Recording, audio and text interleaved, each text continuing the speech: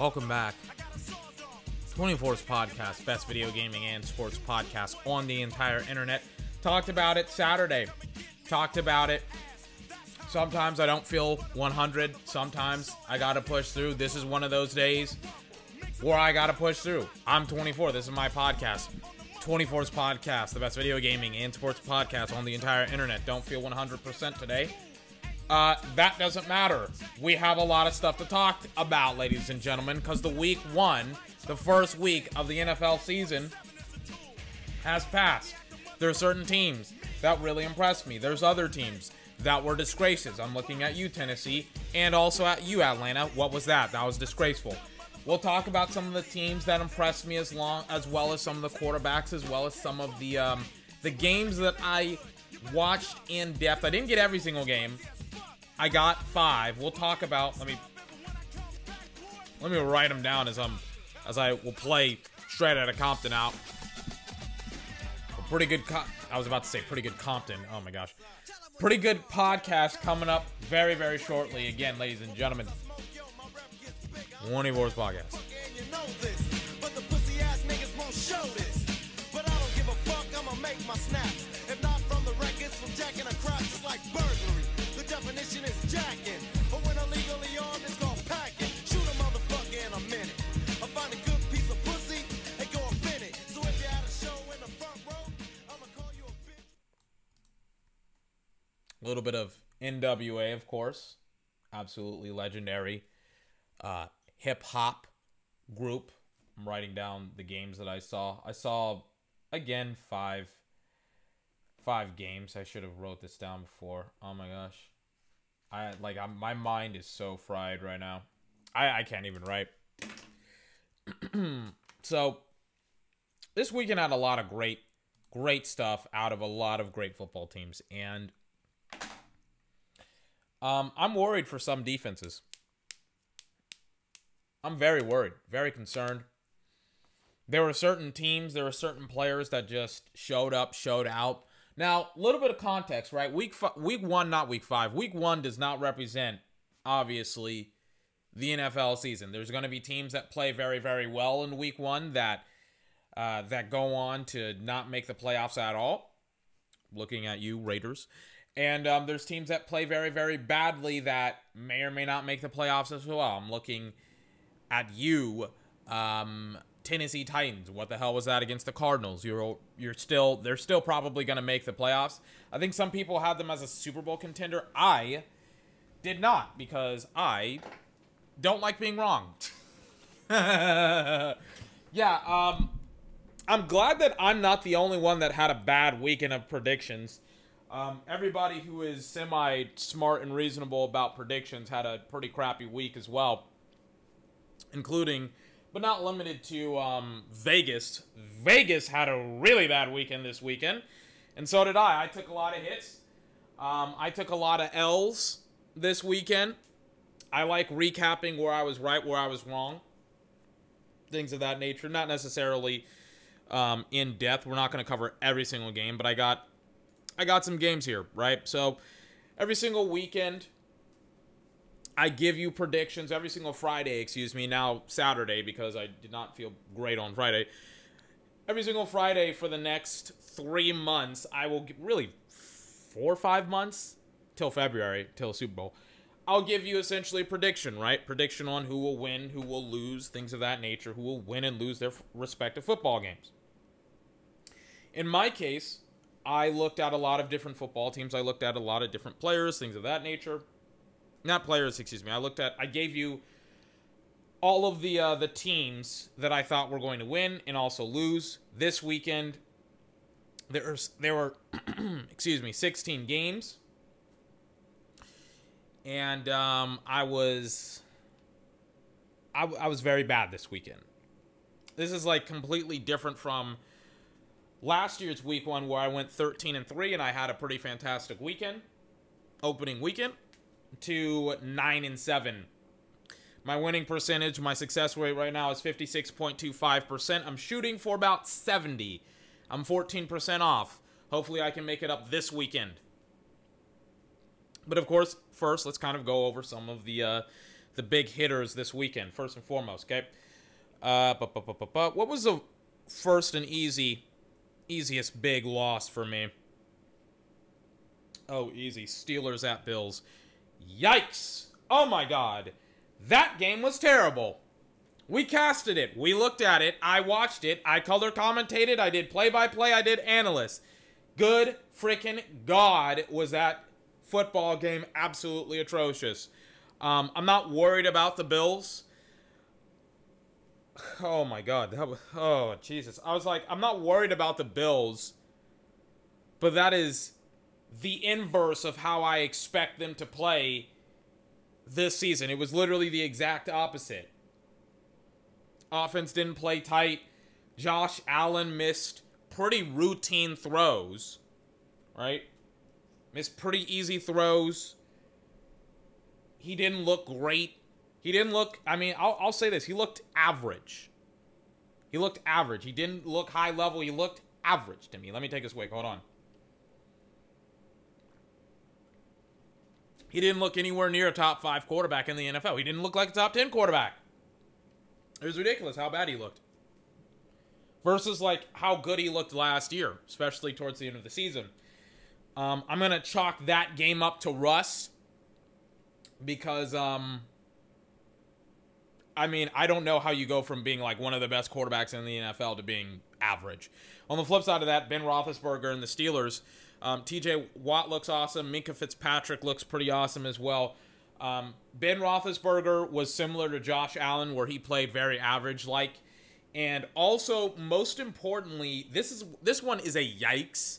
Najee Harris. How many yards per carry did he have? For everybody that's like, oh man, I'm excited that the Steelers drafted a running back. Let's talk about it, because nobody seems to be talking about how not necessarily poor Najee Harris played, but how little yards they got in the running game. Hey, do you want to take a shot at how many yards they got in the running game? Because I saw that game, and I literally exactly what happened, that I've been saying it for almost 6 months. I've been saying it since April. I've really been saying it probably since early April to late March. So, what more do people need, right?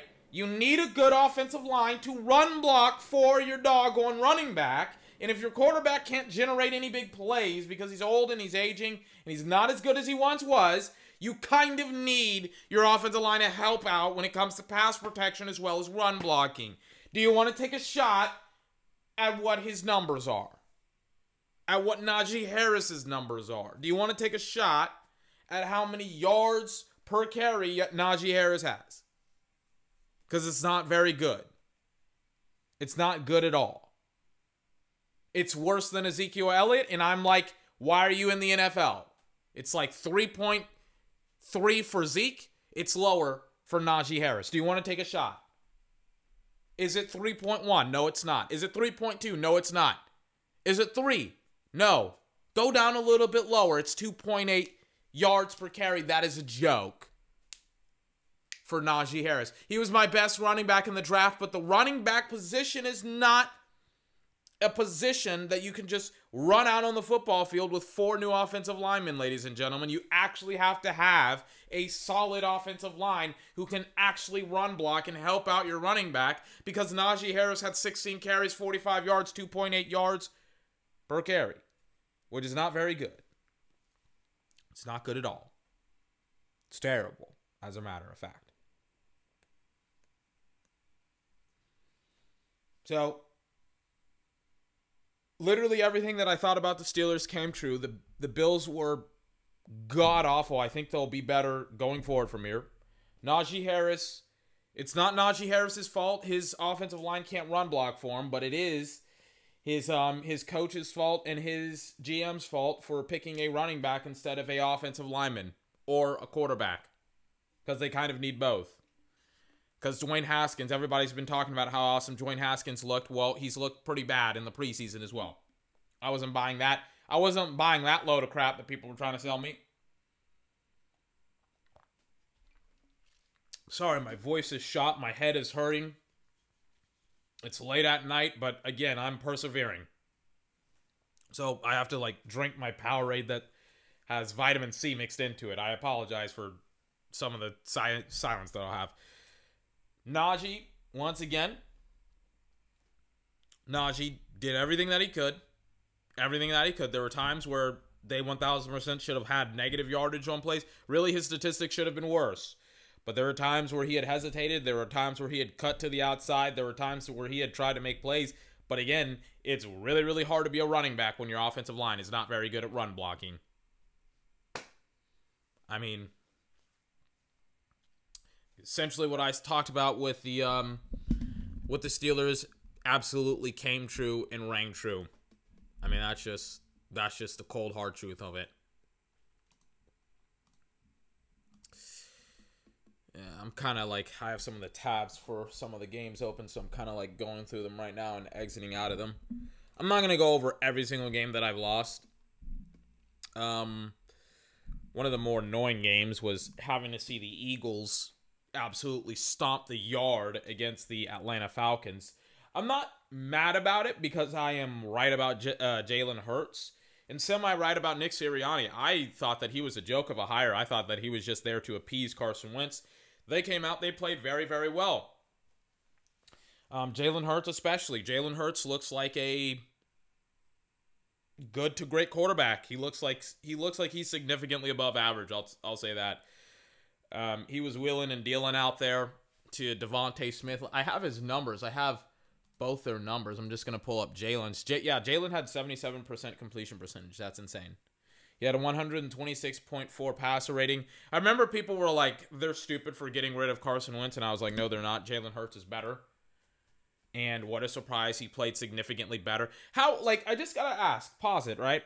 Like, let's just think about something critically, right? As my voice is, like, straining right now. Goodness gracious.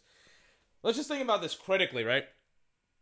So last year, everybody was talking to me about how shitty of a football team the Eagles were, how little passing attack they had, blah, blah, blah, blah, blah, right? Jalen finds Jalen Reagor and Devontae Smith, who wasn't there last year, but still, he could have been there this year.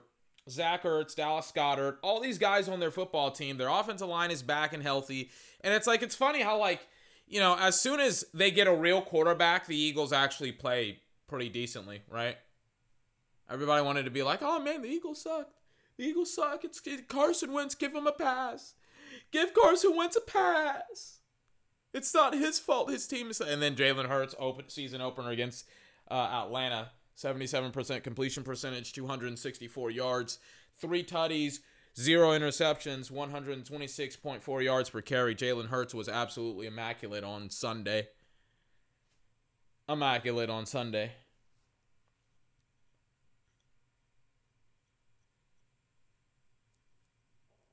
And, you know, like,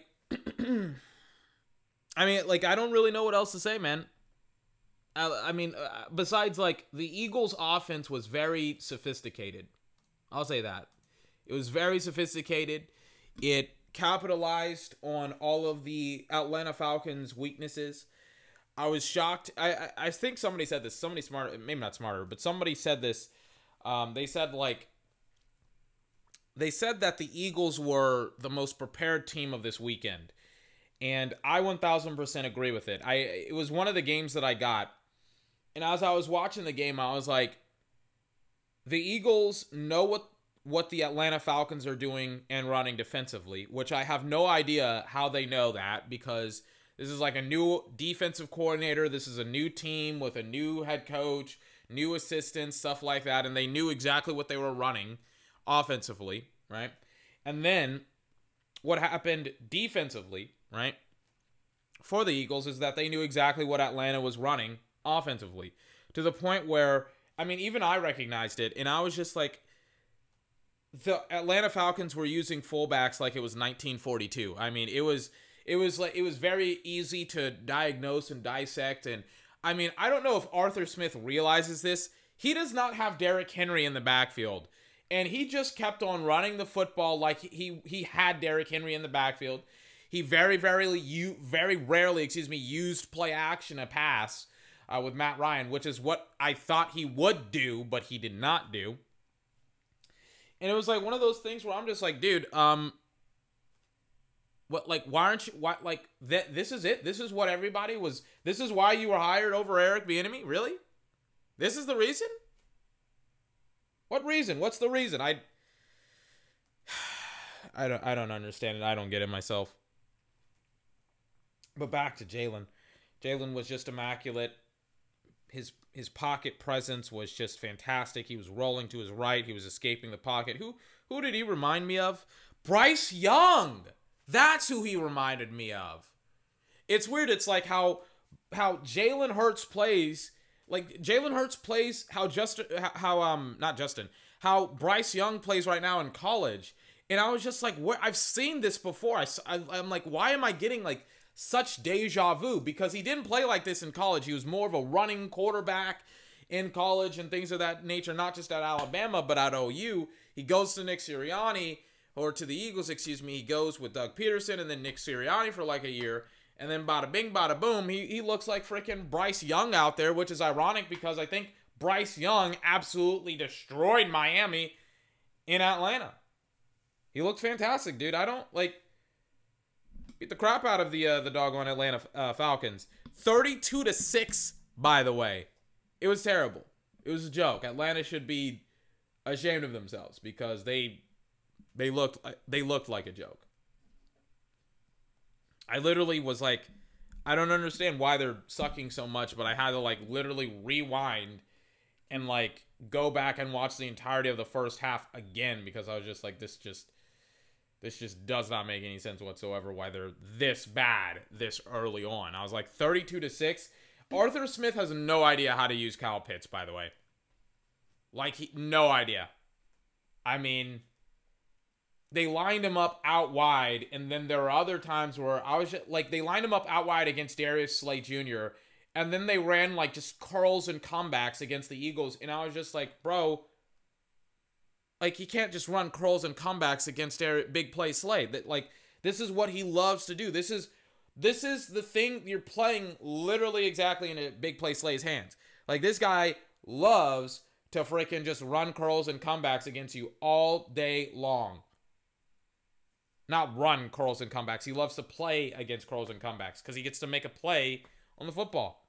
And that's literally all he did for like the entirety of the game. He just batted balls down over and over and over and over and over again. And I was just like, dude, what are you doing? What? Why are you doing this over and over and over again? Just curls and comebacks. I don't get it. Against like one of the most aggressive corners in the league, and it happened like over and over. And I was just like, can we get some deep routes with Calvin Ridley and Gage Jr.? Like they didn't attack downfield at all, the Atlanta Falcons. I was just like, where is the aggressiveness? I didn't understand it. It was so weird. I was like, there's no aggressiveness. There's just nothing. I was confused. No aggressiveness.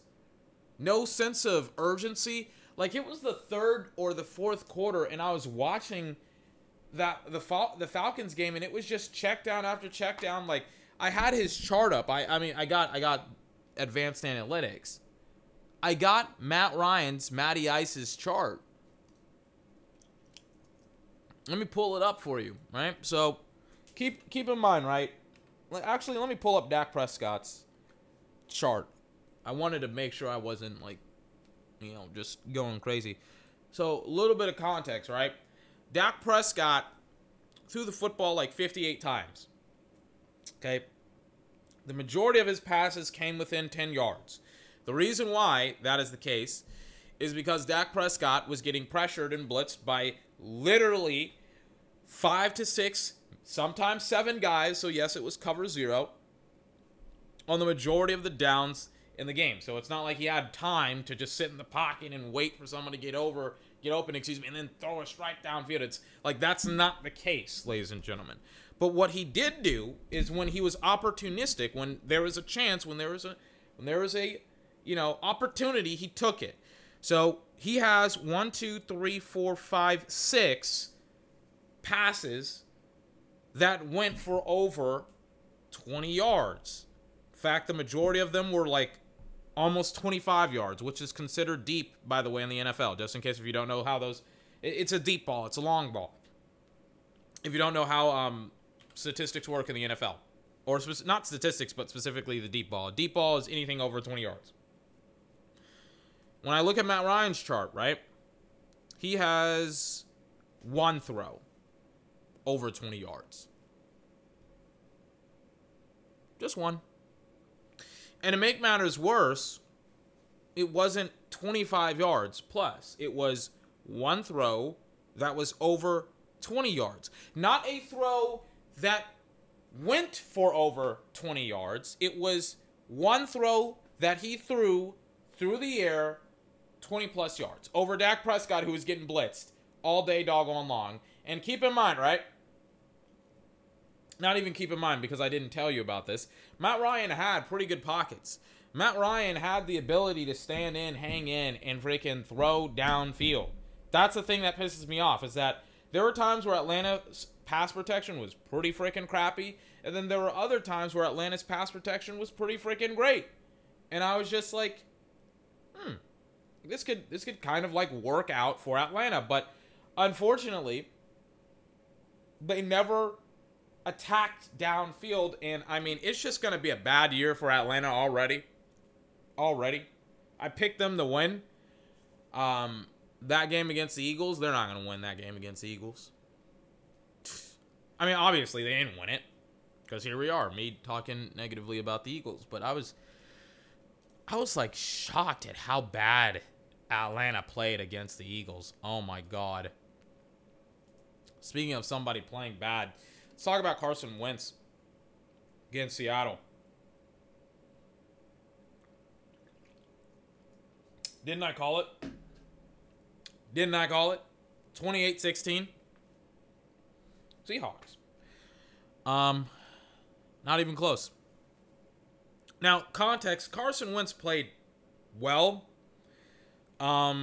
He just did not play well enough to get anywhere close to winning the game. 16-28. Not good enough. Luckily, he looked decent enough to, like,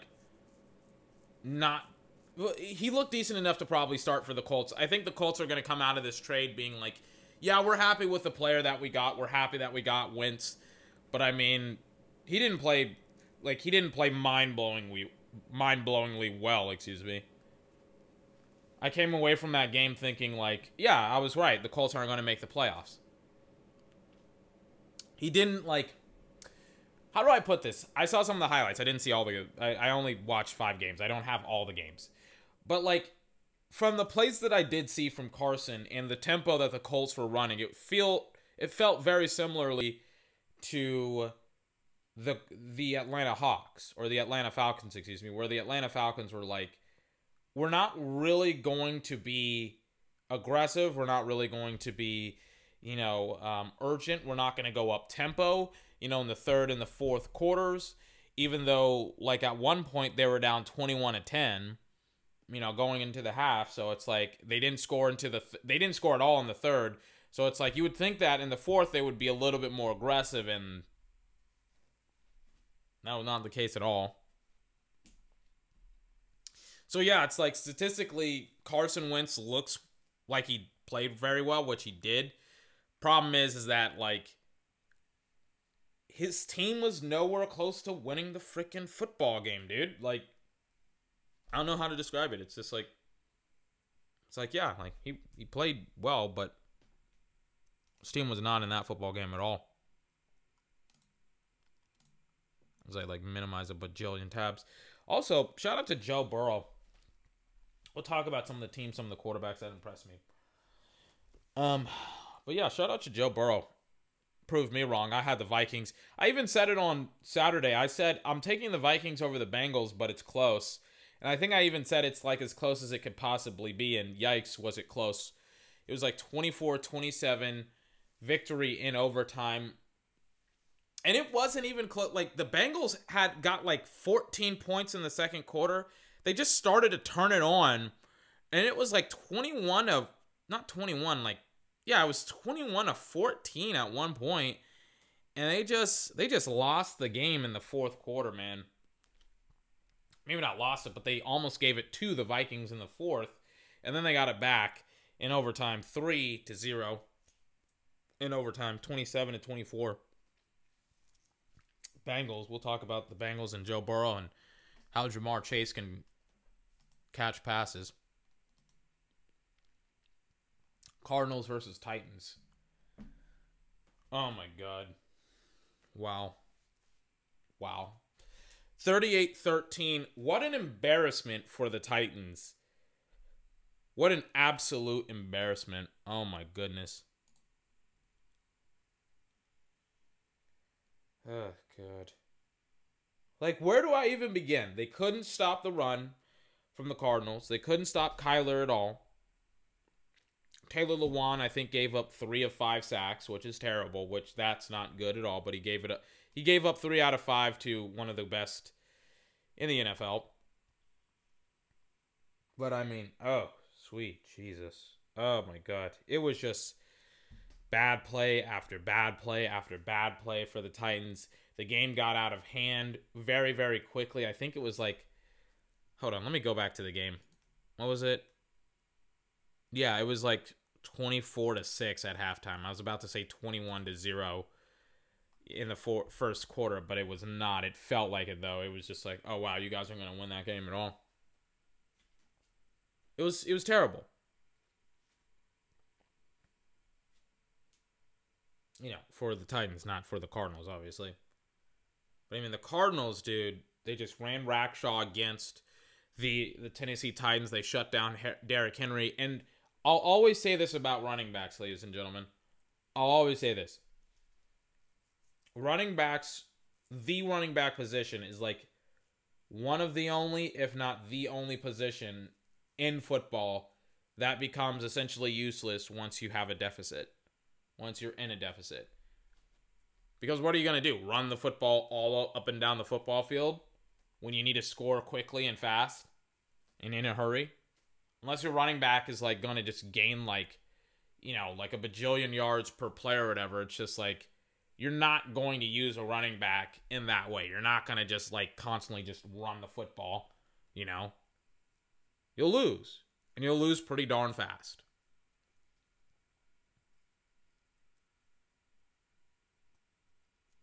Like, Derrick Henry, man. Tennessee, they're like, it reminds me of what happened last year in the playoffs against the Ravens, where it was very obvious that the Ravens had shut down the run for Tennessee.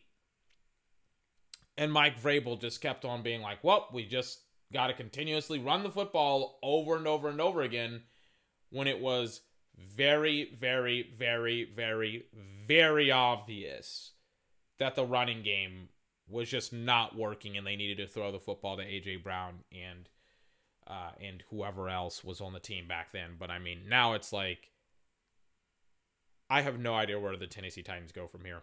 But they are probably the best team in that very, very god-awful division. Everybody wants to tell me that the NFC East is like the worst division in all of football, and I'm like, look no further than that division, because yikes. But, I mean, I'm just shaking my head. That game was just god-awful. Oh, my God. I don't even want to talk about it that much. Kyler played fantastic, though. He was awesome. I think he had like 5 touchdowns, 1 interception. And, I mean, some of the throws that he made, it's just like, dude, some of these quarterbacks we're going to talk about, I talked about it earlier on in the podcast where I was just like, I don't know how defenses are going to deal with some of these quarterbacks. Certain defenses. I mean, maybe we just got the height of some of these quarterbacks play this year. I really hope not. But I mean, it's kind of hard to imagine like a quarterback playing better than how, maybe not a quarterback, but some of the quarterbacks playing better than how they played this year. I mean, it's kind of ridiculous.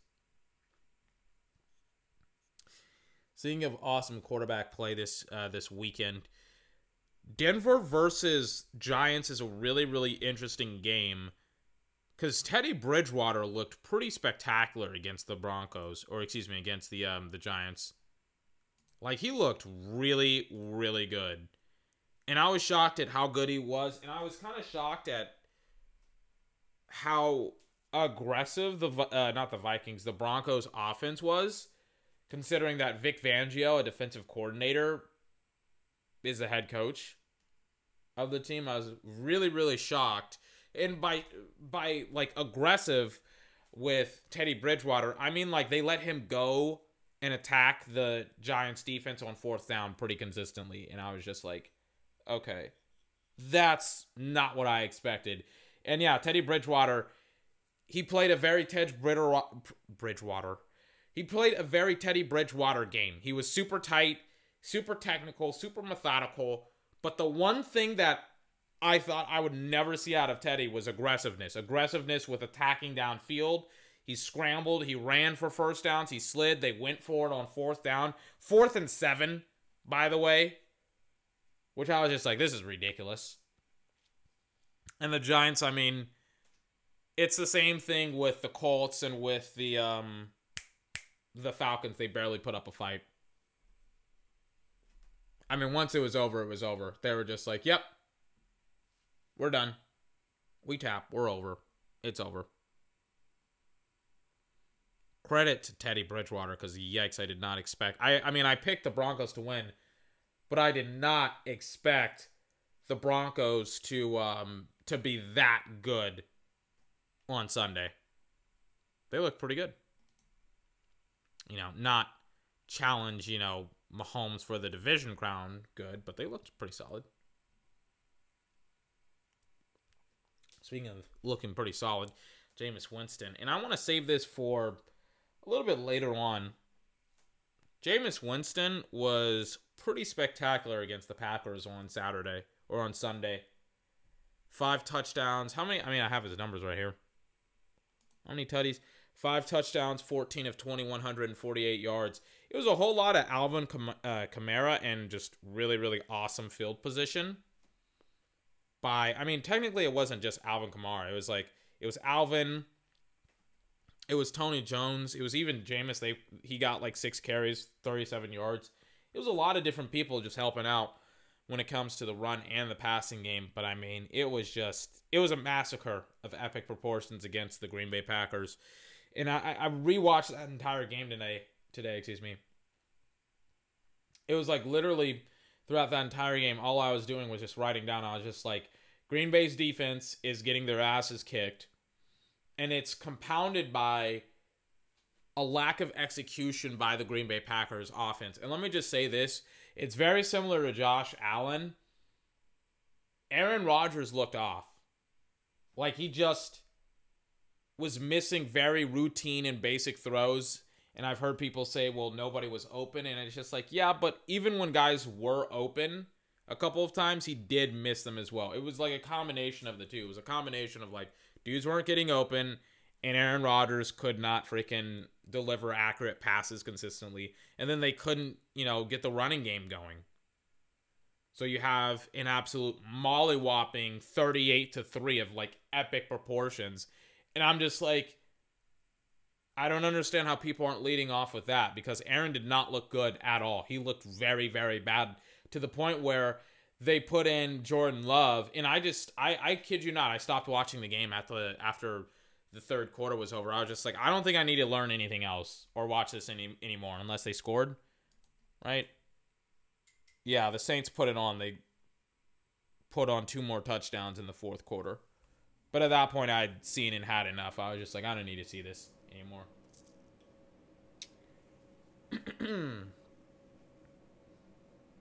But yeah, like the Saints, they looked awesome. Green Bay looked terrible. Things of that nature. And then that's kind of it. But yeah, my overall record this weekend out of 16 games, drum roll please, 9-7. I was 56.25%. Again, I'm trying to shoot for 70%. That kind of sucks, but it is what it is. Let me take a swig. Hold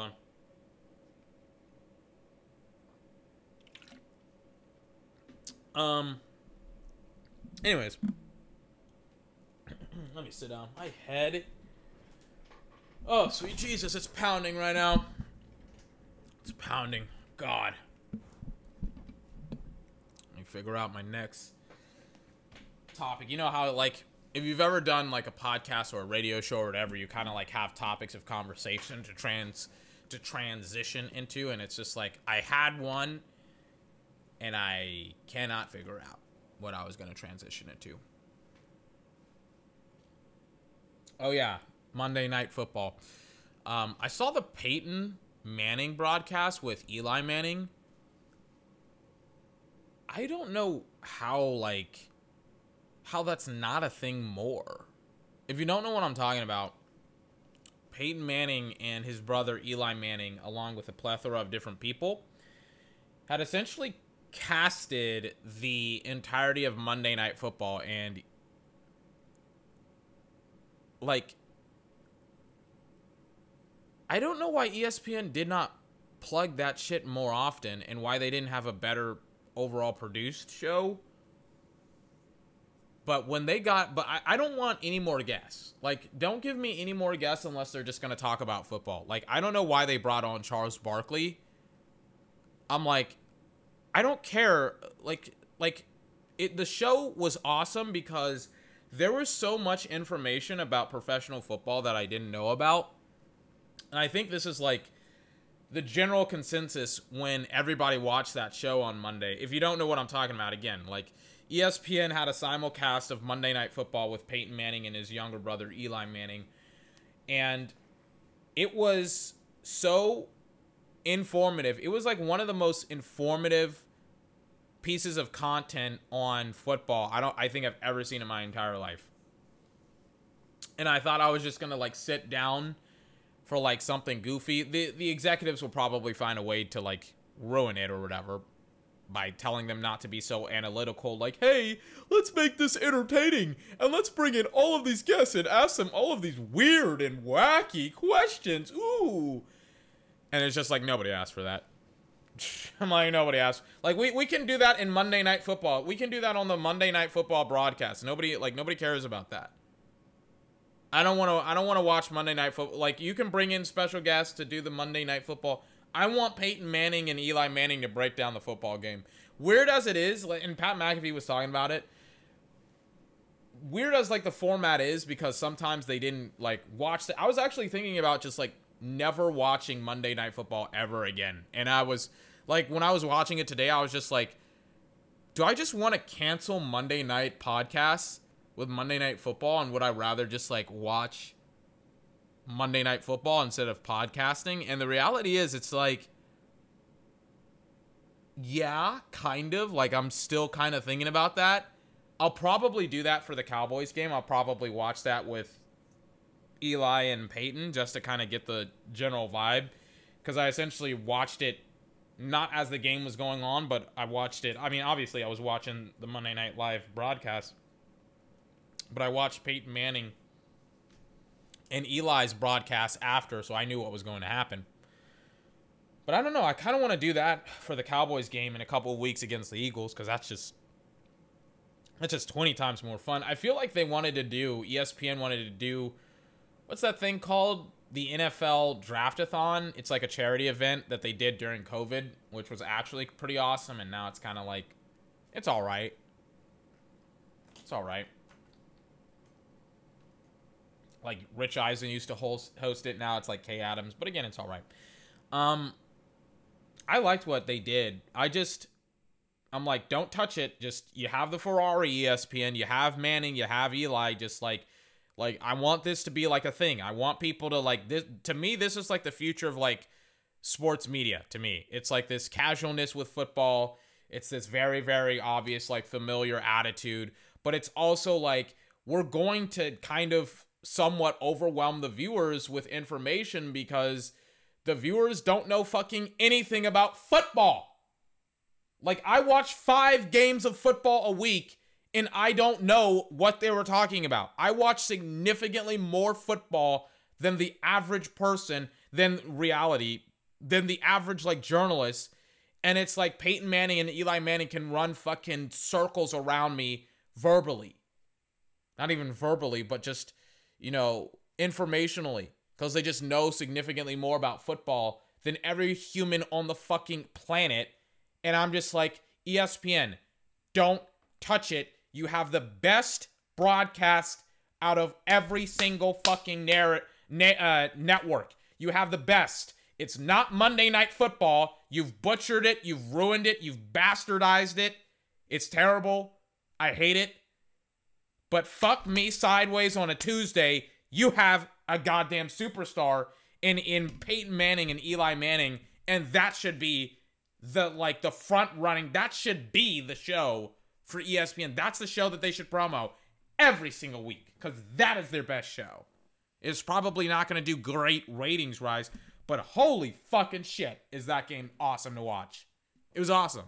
The broadcast, it's like the Nickelodeon thing. I'm like, for some weird reason, these shows are significantly better, but they don't get better ratings. I don't know why. But it's like, yes, this to me is the future of the sport. Do it. More. Don't touch it. Don't try and executize it.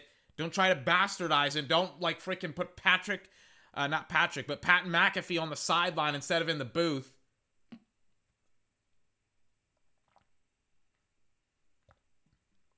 As I take a swig, it's just like, Jesus Christ, man. Just don't touch it.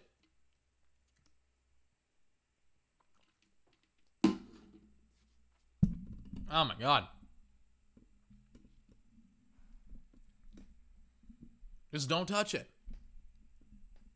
Just it's ready. It's ready to go. It's here. It's ready.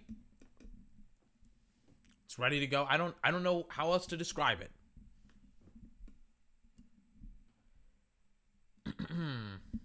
Anyways, as I was saying, Manning's Monday Night Football. Shout out to them. It's a fantastic show. I'll end the podcast talking about some teams, some players that really impressed me. Listen, we've kind of hit it. Quick little caveat here. Again, I don't know how some of these teams are going to play better. Not play better, but I don't know how some of these teams are going to counteract what some of these quarterbacks are doing in the league. Take Kyler today, right? Take Kyler Sunday. Kyler was immaculate. Kyler's offensive line, sometimes the pass protection broke down and he made plays with his legs. There was oh my gosh, let me pull up his plays here. I don't have a great memory of his plays. Let me just pull it.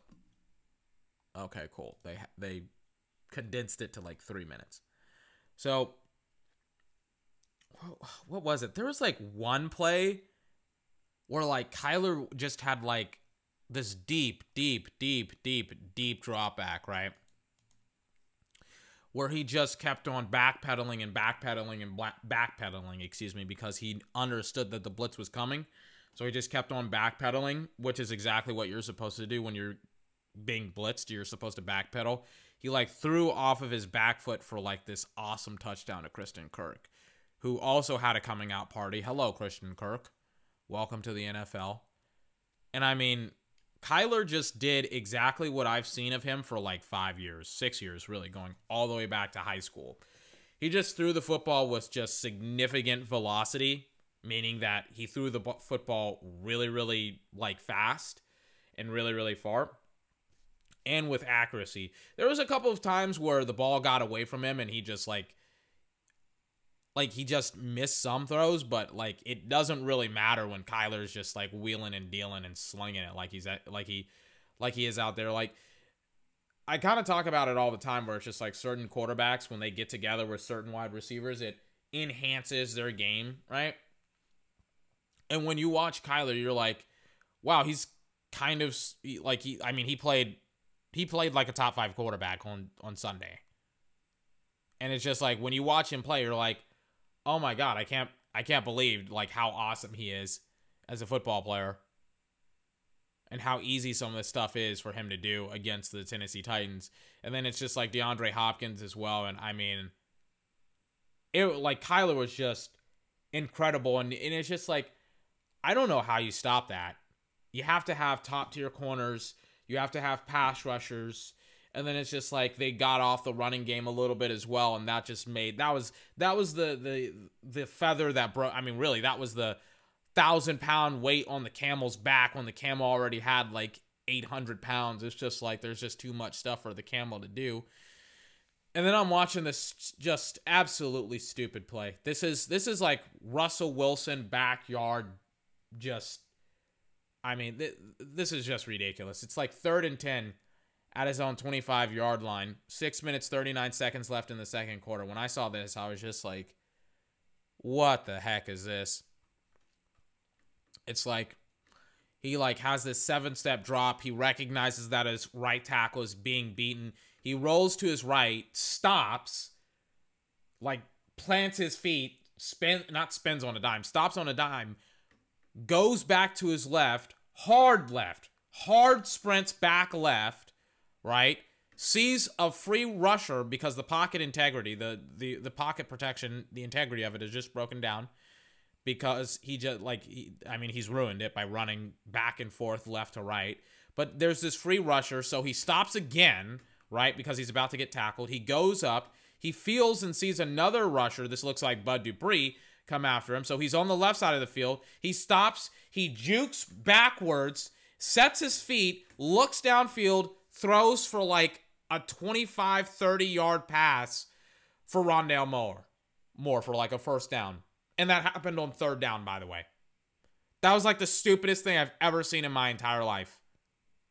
I couldn't believe that I actually just saw that.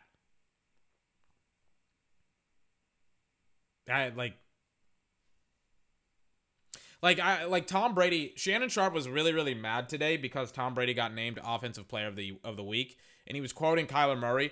I don't think people realize like how awesome, because nobody's talking about how awesome Kyler Murray played. Shout out to everybody that said that Kyler Murray was too short and he wasn't going to amount to anything and he wasn't going to be a good quarterback because he's too short and blah, blah, blah. And they made fun of him for his height or whatever. Shout out to all those people. Boy, do you look really, really smart now, saying that he's not going to be an NFL player because he's too short. Great job, by the way. 38-6, right? 38-6. Or excuse me, 38-13. Got a couple of really, really awesome bombs to Christian Kirk. And, I mean, he was getting everybody involved. Christian Kirk, DeAndre Hopkins, Rondale Moore. Just a great day to be an Arizona Cardinals fan. And, like, I don't know how you fucking stop that. I don't know how you stop Kyler Murray, because he's just too fast. He's too accurate. His arm is just way too fucking strong. I don't know how you stop that. I really don't. I really don't. It's like Russell Wilson, except if he had a bigger arm who had, and he also had like more velocity and he was significantly faster. I mean, he throws this absolutely insane bomb. It's like 3rd and 3, Tennessee Titans 26-yard line, because we're bouncing around. These are his highlights. It's not play-by-play. It's like 10 minutes, 45 seconds left in the ball game. Kyler gets it. And again, this is the play that I'm talking about where he knows he's getting blitzed. So he just backpedals, sets his feet, and like has this jumping throw with this high arc that Christian Kirk can just freaking read, and he runs straight into the end zone for like a touchdown. And I was just like, dude, that's an elite throw right there. There's like, I don't want to say there's very few people that can make that throw. It's like Patrick Mahomes and Aaron Rodgers and Kyler Murray. It's like, dude, what? That's so stupid that he just did that. Oh my God.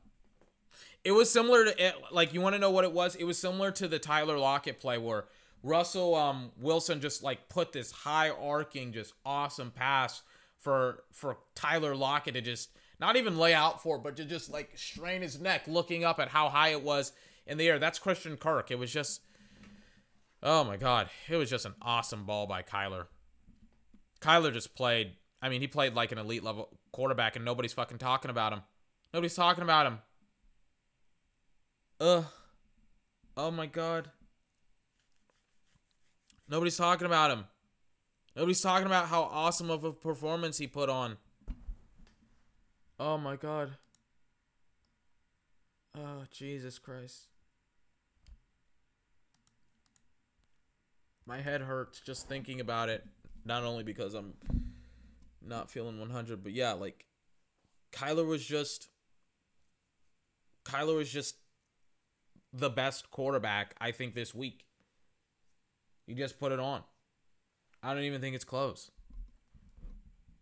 Put it on, dudes. Oh gosh. Anyways, who else impressed me? Baker. Baker did as well. Baker Mayfield. Cleveland Cavalier. Not Cleveland Cavalier. Cleveland Brown. Baker Mayfield did a great job on Sunday. Really impressed me. Showed me up. I have questions about Baker. He delivered some really, really accurate passes, some really, really accurate balls to a lot of his wide receivers, especially considering Odell Beckham Jr. wasn't healthy, especially considering Patrick Mahomes, was wheeling and dealing, especially because it was an Arrowhead.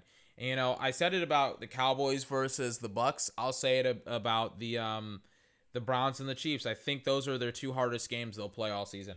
Maybe besides the Bucks with the Cowboys, but I mean, I don't envision the Browns going up against a team that can put forth that type of offense. And I don't think that the Chiefs will go up against somebody that will push them that hard as Baker did. Baker almost won the game if he didn't throw the interception at the end of the game. I mean, it was an all-around great game. It was an elite game. It was a very rare performance by Baker. It was probably his best performance, in my opinion. It just was not even close, to me at least. I won't say Baker outplayed Patrick Mahomes, but Baker had done enough to win. Maybe not, because he actually didn't win, and then on top of that, he threw the interception at the end of the game, so I don't really know about that. But yeah, Baker played pretty phenomenally on Sunday. Wow. I mean, he had... It wasn't like Kyler Murray, where Kyler had speed. Maybe not speed, but like Kyler was throwing like these really, really awesome dimes and stuff like that. But Baker had some speed and velocity and some zip to his footballs. He did like exactly what I've wanted him to do for years. He had the accuracy that I saw at OU. He had the aggressiveness. I feel like he has his confidence back. I feel like he has his accuracy back. I feel like I mean, they just played very fantastic and phenomenally this weekend. It was a pretty great showcase by Baker and by the Cleveland Browns. It's a pretty good job.